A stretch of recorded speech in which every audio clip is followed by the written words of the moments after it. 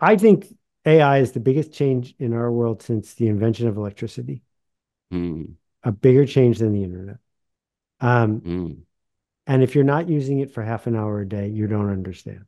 mhm. You need to put it on your calendar and go use it. What's up, brand builders? Stephen Hurahan here on the Brandmaster podcast. And in this episode, I'm speaking with the one and only Mr. Seth Godin about branding and marketing in the age of AI. Now, Seth is arguably the GOAT when it comes to branding and marketing. He certainly had a massive impact on my career and my philosophies, as he has had millions of other branders and marketers around the world. Early on in his career, he built and sold some early internet marketing companies for literally tens of millions of dollars. This is way back in 1998. And since then, he's written 21 bestsellers in the marketing industry, including classics such as The Purple Cow, This Is Marketing, and All Marketers Are Liars, to name just a few. And I have to say, I really enjoyed our chat today, and we dug into branding and positioning with tension in the modern age.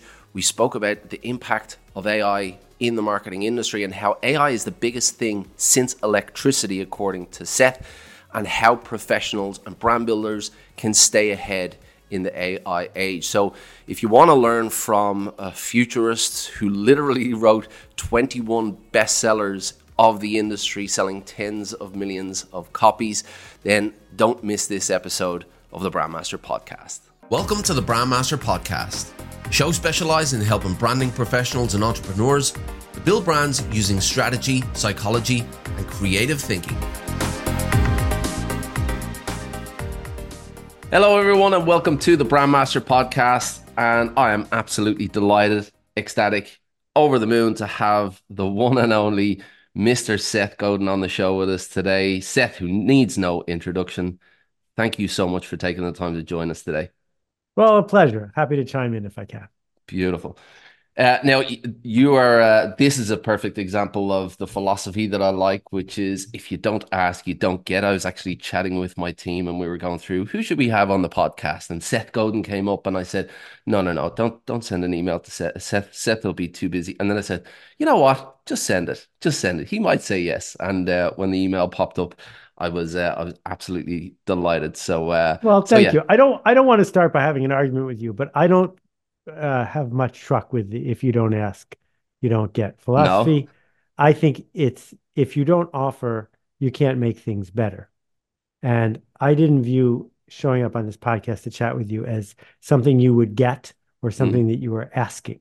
That mm, plenty of people spam me and ask me for ways that I can help them achieve their goals, mm. but we're aligned. So you made an offer, Beautiful. and I thought this is fun to do together. So here I am. I've watched a ton of your stuff on the lead up to this, and I noticed the philosophical, background to your chats and just going through your bio, I noticed that your studies were actually in philosophy. So I was like, that's why. And I was even tempted to just throw at the whole marketing and branding stuff and just have a chat like that because some of your previous interviews have been really fascinating. But as a man who lives and breathes marketing, you know that we are here to serve a specific audience, and Hmm. our specific audience are brand builders, marketers, brand leaders, and they want to know what you think about that side of the Sure. business. So I'm going to start with just a kind of broad one. Now I know that you talk a lot about the way people used to speak about advertising and marketing synonymously, but marketing is this whole other kettle of fish. It's way beyond that. I speak about branding and marketing in the same kind of way, because I do believe that branding, as it was once taught, as a subset of marketing, has evolved into this bigger entity. What's your take on that, and how do you see the balance between the two? Well, the people who are listening understand better than almost anybody that a brand is not a logo. Hmm. But we still get stuck on the language. Like we have a new brand. Well, no, you don't have a new brand. You have a new logo. We're Hmm. going through a branding exercise. Well, no, you're actually going through a logoing exercise. I don't think logos matter. And one of my favorite ways to think about this is, close your eyes for a second and visualize what you think of as a great logo, right? You got one in mind? Mm-hmm. Almost always, people will identify one that is actually associated with the brand they admire. That very few people pick evil symbols from World War II, even though from a logo point of view, they were pretty powerful, Mm-hmm. right? But we don't do that. And in fact, the Starbucks logo is terrible. It's Mm-hmm. just a terrible logo. Why would you want a half naked person with bad hair, right? But we associate it with a brand. So branding is, I think, the act of building a story that's resilient, that finds a spot in someone's brain because they want it there, Mm-hmm. that it's a shorthand for the promises that we're making and whether or not we're going to keep them. It's a symbol that we've earned trust. Mm-hmm. And so getting your brand right has nothing to do with how you look and feel. It has a lot to do with how other people think you look and feel. Mm-hmm. Yeah, and that's it. Like you hit the nail on the head. There is a massive education gap in the market when it comes to brand, and we see that more and more because it's so easy now to start a business, and you don't need an education in branding or marketing to start a business, and you make a lot of assumptions as a newbie Mhm. entrepreneur, and that's where a lot of the confusion is coming from because you've got a lot of people speaking about stuff in a certain kind of way when as you said, there are some differences there that need to be understood to be able to apply them correctly. Now, I speak a lot about strategy specifically, and when I talk about brand strategy, I talk about the likes of positioning, Mhm. storytelling, brand personality. So to me, the strategy of the brand is the method of the brand. And then to me, marketing, which you might argue with me here, is the mobilization of that brand. Mhm. So, how this method is mobilized in the market. Yeah. Is that how you would separate I the think brand that's a strategy and the really, I think it's a really useful way to do it. I think that many of the people who call themselves brand strategists are not. Hmm, That does Oreo, the cookie, have a brand strategy? Well, they had one a long time ago, but now they have brand tacticians. hmm, They have people who are doing marketing tactics to maintain a brand that had a strategy from a long time ago. Strategy requires the desire for a change. That how are you going to move pieces on the board so that your share of whatever it is, the difference you seek to make, the change you're making, will go in the direction that you want. And if you're not here to make a change happen, then the tactics, they're not unimportant, but when we're going to talk strategy, it's about positioning, it's about game theory, and it's about time. How will tomorrow be different than today? What are you doing today going to change the dynamic in the marketplace? Because people have choices and they're not going to pick something because you want them to. hmm, yeah, I love that. And so much of what I learned about positioning came from your work. I remember devouring the Purple Cow and Positioning by Al Rees and Jack Trout at the same time. And uh, for me, that's the center point of strategy because positioning is really the reason that you give the audience to choose your brand over your competitors. And really, that's why we build a brand is to give those people a reason. What have you seen change in the let's say the art of positioning since you wrote the Purple Cow? Because you wrote the Purple Cow quite a while back, and the fundamentals don't change. But what have you seen? Have you seen anything change in positioning since you've written the book?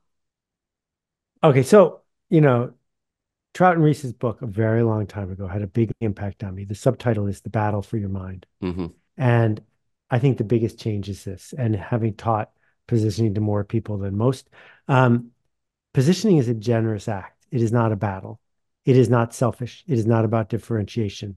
It is not about gaining something. It is about offering people who are busy a clear map of who you are and who you're not.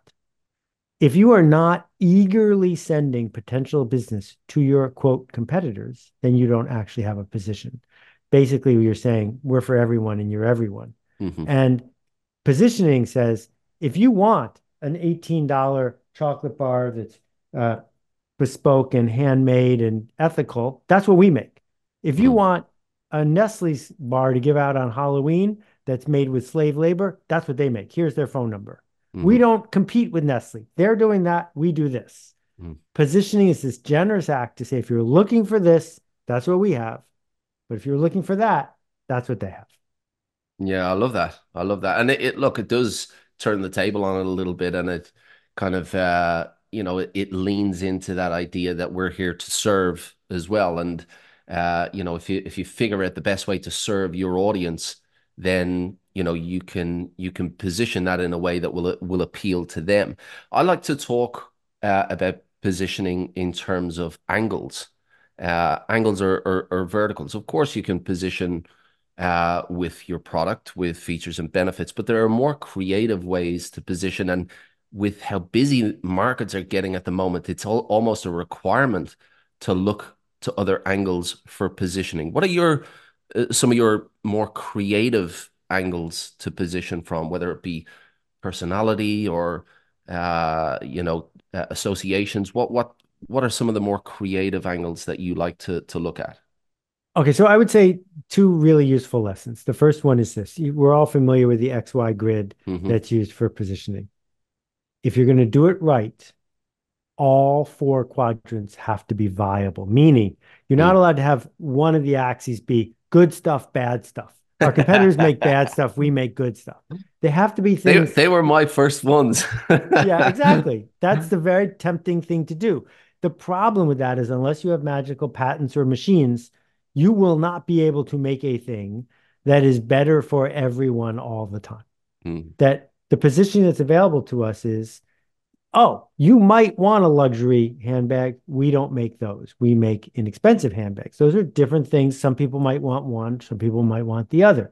You might want a durable backpack that comes with a lifetime guarantee, but you might not care about that. You might just want one that's convenient and cheap, right? Both of those things are valid. So mm, that's the first thing. Pick valid axes for everybody. And the mhm, second thing is, we talk about features and benefits, but most marketers I know still get hung up on the features. And the truth of the matter is that we care about the features because we worked really hard to build the features, but mm, our customers don't care about the features at all. They only care about what the features will get them. And what they will get them are benefits. mm, And so, buttonfly jeans, that's a feature. mm, The benefit is your girlfriend will think you look good in these. Those are different things. mhm. Yeah, I love that. And that kind of segues perfectly into the idea of storytelling because when you can sell a feature all day, but you can sell a benefit through a story. And you're one of the biggest advocates for storytelling that I've seen. But I do see a lot of confusion out there as to what storytelling actually is. A lot of people believe that they should tell the story of the founder, who had a dream as a boy and grew up to do this, Mm-hmm. that, and the other. And as you said, no one cares about the founder. They care about themselves. They care about, what's in it for them or how this story touches them or aligns with who they are. What mistakes are you seeing brands making in the market with storytelling and, how can they correct them? So the world's expert on storytelling is Bernadette Jiwa. She's written 5 bestsellers about it, Mhm. Jiwa. She's from Ireland and Australia, and Mhm. she's a Like superstar. myself, exactly There you like go. myself. Um, Storytelling is the basic human technology. Hmm. And the stories that resonate with us are either about status, fear, or affiliation. One Hmm. of the three. That's all we got. And a story is a shorthand that goes to the emotional part of our brain that turns into our story, that turns into a story that becomes part of us. So, an example of a story is um, last time I checked, 20% of the people in the state of Georgia in the US have Coca Cola for breakfast. And there isn't an ad campaign that says drink Coke for breakfast. But the story is simple, which is my mom fed me Coke for breakfast. Drinking Coke for breakfast reminds me of my mom. Being reminded of my mom makes me feel safe. That is why people drink Coke for breakfast in Georgia. Mm. And when they said, oh, new Coke tastes better, they were basically insulting your mom. And that's why the whole thing fell apart because they didn't understand there's always a story behind the story. Yeah. Yeah, I love how you broke down that so simplistically, and really, that is our role, as brand builders. It's about, simplicity. It's about simplification. It's about making the complex easy to understand and compelling at the same time. When you talk about a story like that, and really, I'm thinking more so from a small business perspective. I mean, it's applicable to big business as well. But what would be some of the more tactical delivery methods of stories like that with all of the channels that we have available to us now? How can we break something down like that and deliver it tactically, to our different channels?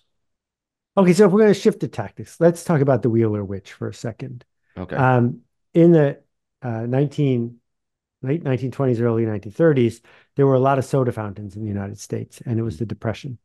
And the people who worked at a soda fountain were called jerks. And so a soda jerk would stand there and make you a milkshake or an ice cream soda and stuff. And there were big businesses that were selling these things. They hired a trainer named Wheeler to help increase sales.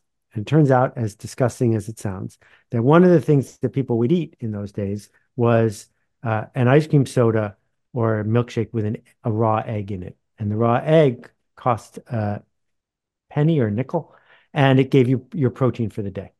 And they wanted to make sales of eggs go up because it was a place to make a profit. And you could talk about the benefits of an egg, and you could talk about the cost effectiveness of an egg, and you could talk about all of the ways that there are features that you should add to shake. And instead, what Wheeler taught the jerks was this: when someone orders a soda, you say to them, one egg or two.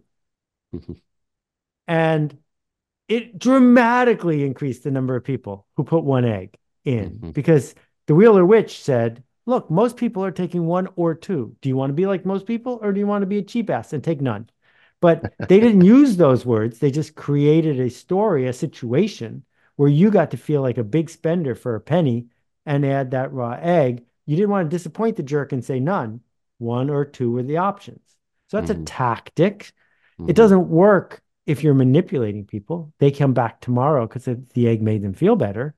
Um, but you needed something to get under their skin because they were coming from a place of scarcity and they were believing they couldn't afford an egg. Mm-hmm. Yeah, and that's it really when we're delivering our brands to the market. It's about finding that way to get under their skin, and that really comes from deep audience research and really understanding what they're all about. In This Is, I want to shift gears into something that you wrote in This Is Marketing, which is something that I love, the smallest viable market. What are some of the most effective methods for finding the smallest viable market? Because as you said, so many brands make the mistake of going out there, certainly small businesses, and all they want is business, and they're prepared to just say we're for everybody. But because of that, because they want that business, they're kind of afraid to close the door to other businesses, you know, or to be brave to go and find that smallest viable market. What are some of the most effective methods that you use Yeah. for doing that? This is a great place to focus. And you left out what I think is the main reason people don't pick a smaller audience. Part Mm, of it is the greed of saying, I want everyone. hmm But a big part of it is the fear of if I pick a precise audience and it doesn't work, mm, now I'm really on the hook. hmm So let's say you make headphones. Well, most people say, I make headphones for anyone with ears. And you could say, well, I make headphones for podcasters. You could say, I make headphones for podcasters who do video things and want people to notice their headphones. So let's say you pick that very precise audience and they don't buy it. Now you're on the hook. because you're Mm. the one who picked the audience. Hmm. You can't say, well, I'm going to go switch to another audience because you picked the audience. Mm. But in fact, in my experience, this is the single most important strategic decision that any brand makes, to pick the precise audience.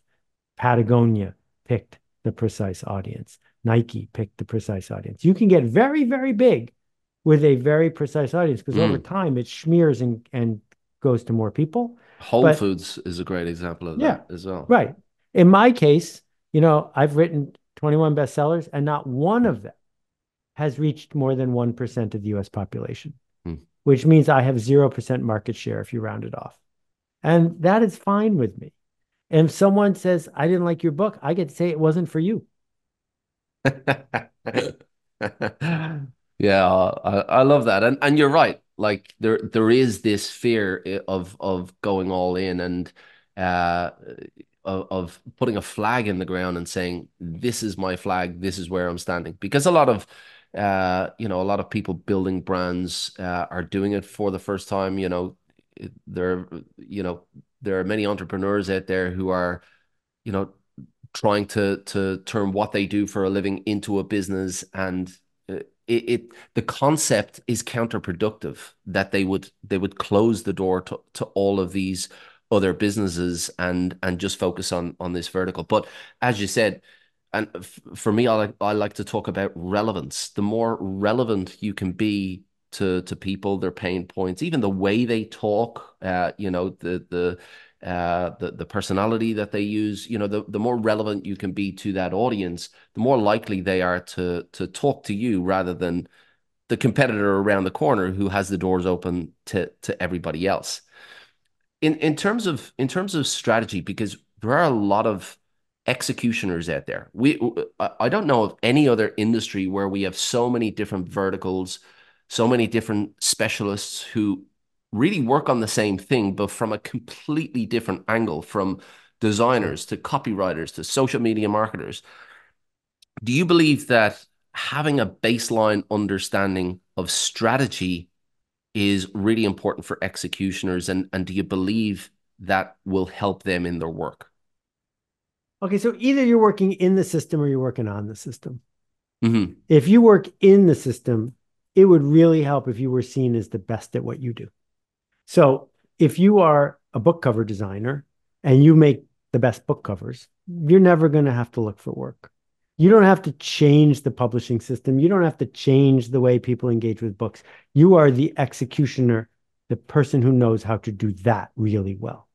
Hmm. And if you're like me and you have a limited attention span and you are focused on making a change happen, it helps to be able to change the system.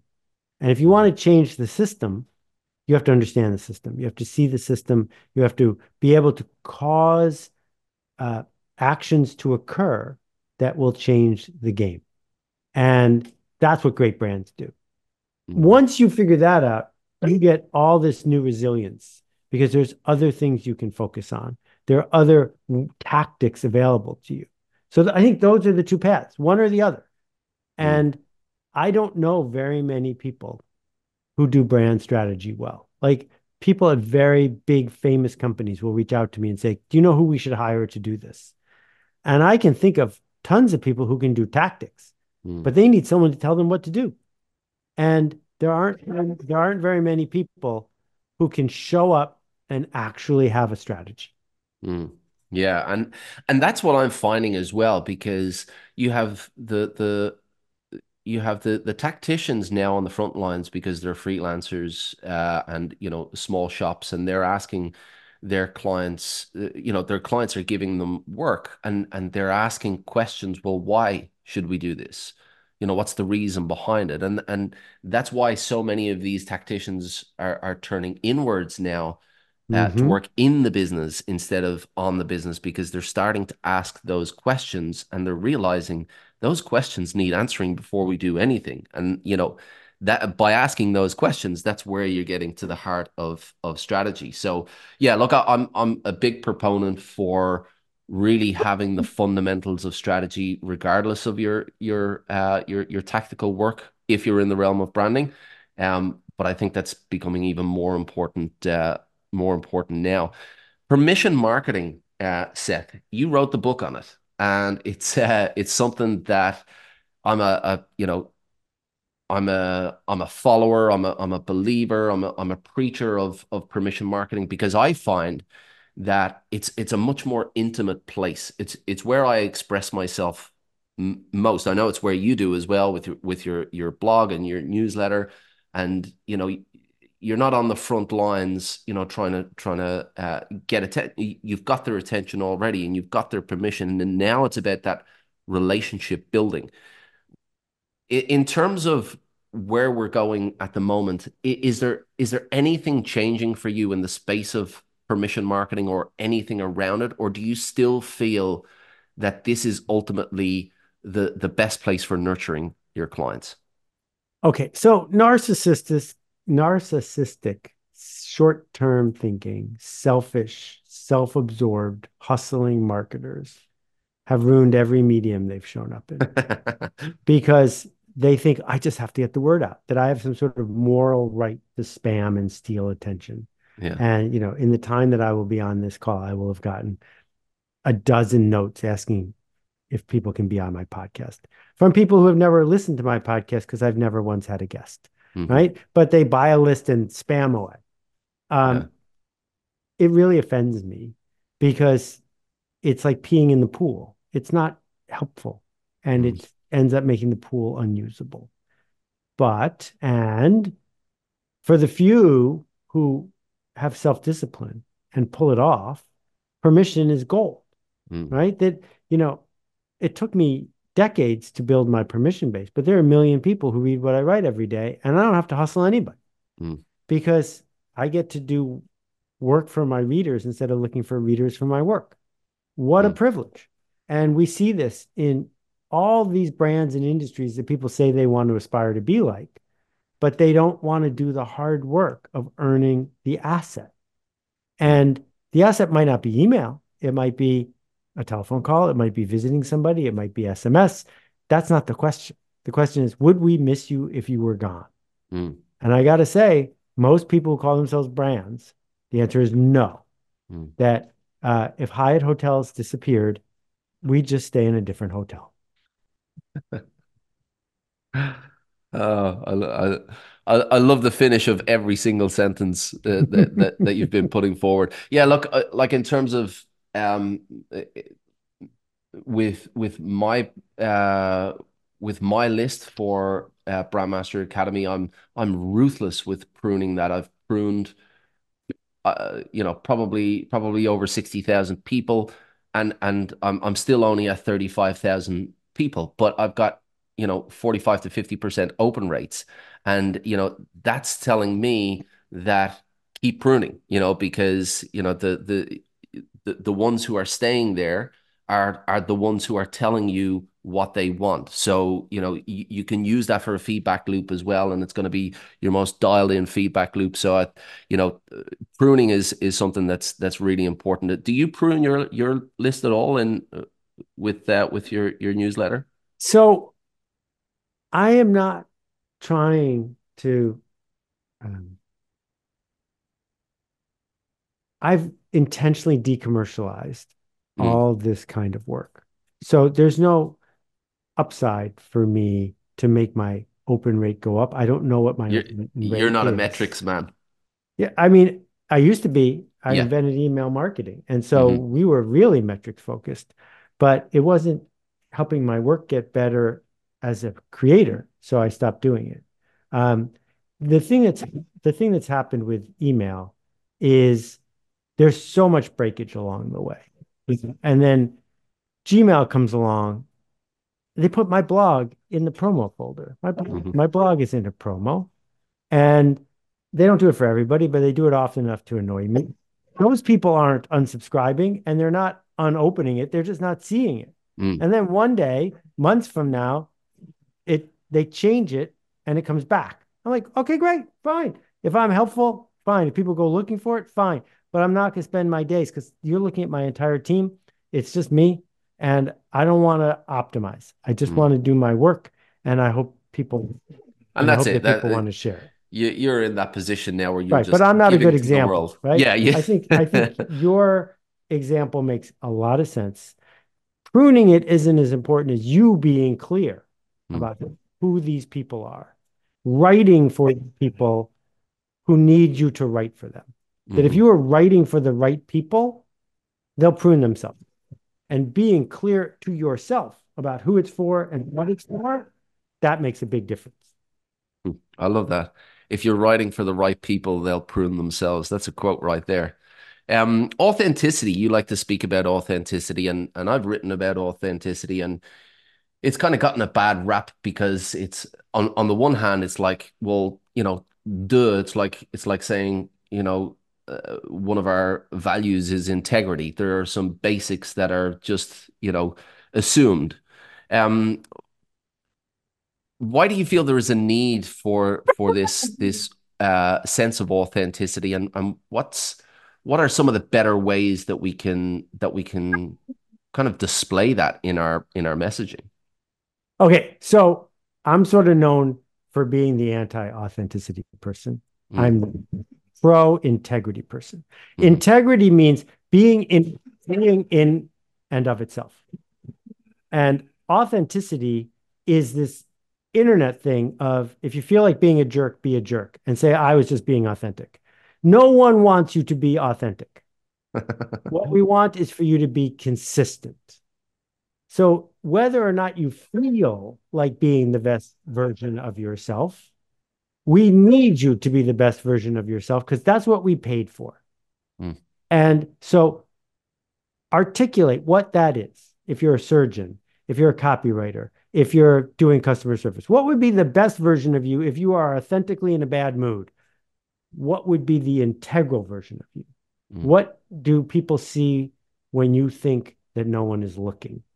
That is what people care about. Every time I hear people talk about authenticity, I think what they're looking for is an excuse to be difficult or to be a troll. I was just being authentic. Yeah, well, then go away because I have no interest in you. I want to switch gears into something that is kind of been thrust upon us in the last, in the last year or so, and that is artificial intelligence in Mm-hmm. branding and marketing. How do you see it's going to change the discipline? What's branding and marketing going to look like in 5 years' time? I know it's too difficult now to say 10 years. What do you think it's going to be like in 5 years' time? And also, how should professionals try to approach it to stay ahead? Okay, I think AI is the biggest change in our world since the invention of electricity, Mm, a bigger change than the internet. Um, mm, and if you're not using it for half an hour a day, you don't understand. mm-hmm, You need to put it on your calendar and go use it. So mm, I put a 40-page business plan into Claude.ai. The plan had been written by 6 people over the course of 3 months. It was a gradual, incremental mm, thing. And I said, please read this business plan and highlight the contradictions and paradoxes within. And less than 10 seconds later, it wrote me a 2-page MBA quality memo highlighting things about it that we needed to go fix. Um, every word that I put out there with my name on it was written by me.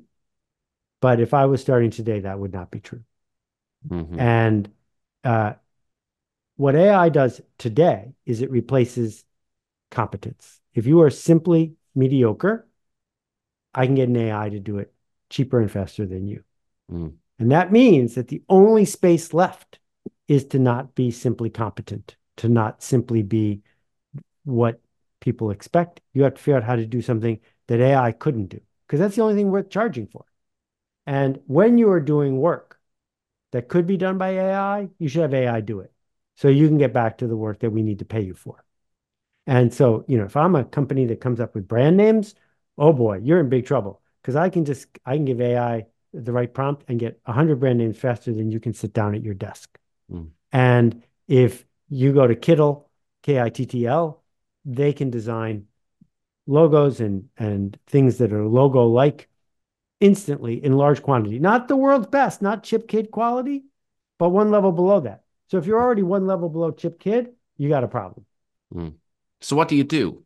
So for the designer or the brand namer who's looking at AI going, oh no, what am I going to do now? what would your first direction, what would your first instinct be to evolve and keep your head above water? Well, I think the first thing is I would like to see the certificate that you have that says we're never going to change the system and you're guaranteed your old job forever. Mm, Because I don't think you have that hmm. certificate. The job you have didn't exist 40 years ago. Hmm. So why do you think it's Evolve. going to live forever? It's Hmm. not, right? And so we got to start by saying, you have helped create change, and now change is coming after you. When the steam shovel came along, the ditch diggers didn't say, oh, this isn't fair. They figured out how to operate a steam shovel. Hmm. Well, the same thing is true here, that the opportunity for agile, smart people to take advantage of AI over the next 3 years are enormous. That there's going to be this huge, like we just gave you 5,000 shoemakers, and you're a cobbler, and they're going to work all night for you. 5,000 of them. So Hmm. hire them and get to work. Mm. Yeah, it is. That's it. Like it's about learning and embracing, and just using the tools at our disposal, and that's all we've ever had. Um, Someone in the group asked me, "How do you feel about every single post now sounding like Seth Godin because prompts are out there saying write it like Seth Godin?" I'm very flattered by this. There was a 5 or 10 year period when I was writing my blog when if I wasn't having a great day, I would just say to myself, well, what would Seth do? Mm, Because it's about the consistent thing, right? That I was visualizing a voice in my head that is the archetype of me, hmm. but some days I'm not that person authentically. I just need to be consistent. Now, computers can do that. So I have to figure out how to write a blog post worth writing that an AI couldn't write. Hmm. And I had the first blog with AI built into it. You at Seth.blog, you can go ask my blog any question you want. And I took a lot of care to make sure it's not saying this is Seth talking, it's an AI talking about what my blog was about. Hmm. And what I'm helping people see is being parodied, being copied is a compliment. And but it also means that the person who's being complimented has to raise their game. Hmm. Yeah, absolutely. Seth, I'm not going to keep you too much longer. You're at the beginning of your day. I'm sure you've got a ton of things to do. However, And I've got Murray here, who's oh, been you got bothering us Murray. the Can whole we? time. Yes. You going to introduce Murray? Or no, Murray's happy out, Murray's is from he? the shelter. He's been Right. here for Okay. 5 weeks. I'm doing my best. Okay. Okay. Beautiful. Love to hear it. Um. So if I had to strip you of your Seth Godin title and put you at the head of an unfunded startup with pretty limited budget, what would be the top three things that you do to get that brand on the map? Okay, well, the first question is, are you seeking to be funded or not?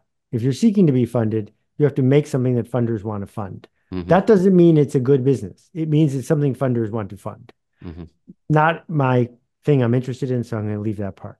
Okay. Number two, then, is I got to build something customers want to buy. Hmm. And to do that, I have to create tension. The tension of my life will be better if I listen to this, and I'm about to be left behind if I don't. And creating tension is something that most people don't seek to do. They want to relieve tension. They want to say, you have your back itches, here's a back scratcher. Done. All those slots are filled. Hmm. The slots that are left, what was, yeah, I'm no fan of Facebook, but what was Facebook's pitch? How did they grow? It was super simple. They said to uh, unpopular Harvard men, uh, people are talking about you behind your back. You want to see what they're saying. Hmm. That was the pitch. So you had to be confident enough in yourself to say, no, I don't care. Everybody else flocked to the thing. And then they started talking about women. So they started saying to Harvard women, people are talking about you behind your back. You want to see what they're saying? And then and on and on. You create this tension that can only be solved with forward motion and connection. And then the third piece is the network effect. That the most important thing that the internet did to marketing is simple. If you create something that works better when other people are using it, we will tell other people. The fax machine is a perfect example of this. First person who had a fax machine, what could they do with it? Can't send a fax to yourself because you get a busy signal. You had to tell your friends to go get a fax machine so you could send them a fax. we can create things that work better when we tell the others. Mm-hmm. Yeah, I love that philosophy on tension, and it really speaks to the idea that you don't find a position these days, you create one, and you create one by creating tension, and I really really love that. Now, I'm gonna let you go. Usually, I ask my guests, what have you got coming up? What's your call to action? Where can I send people? But you're just giving back. What's coming up for you at the moment, Seth? In March, we're launching a software tool that hopefully will raise $1 billion for charity. Wow. And it's been a labor of love. It's going very well, and people will find out about it on my blog when it's ready. It'll be fun. Beautiful. So if you want to find out about that, get on over to Seth's blog. Seth, I really, really do appreciate the time. It's been an honor and a privilege, and I'm made up with this chat. So thank you so much. Thanks, Stephen. Keep making a Cheers, ruckus. Seth. We'll see you. Bye-bye. Want to take a second to show some appreciation. I appreciate every single one of our listeners, but I have a soft spot for listeners who share the love. Shout out to Lavalatil from Saudi Arabia. I found a masterpiece. Thank you so much for all the great info in this podcast. If you want to share the love and possibly get a shout out on the podcast, please take a couple of minutes to leave a review on your favorite platform. We really hope you enjoyed today's episode. Thanks so much for listening. If you want to learn more brand strategy techniques to level up your skills, make sure you check out brandmasteracademy.com. There's plenty of free resources and premium content for you to download and get you going. If you'd like to join our Facebook group full of like-minded brand strategists, all learning from each other, then find us by searching for the Brand Strategy Community, where you can find exclusive content for members as well. If you enjoyed this content, please be sure to give us an honest review on iTunes, Stitcher, or wherever you listened, and make sure you tune in for the next episode of the Brandmaster Podcast.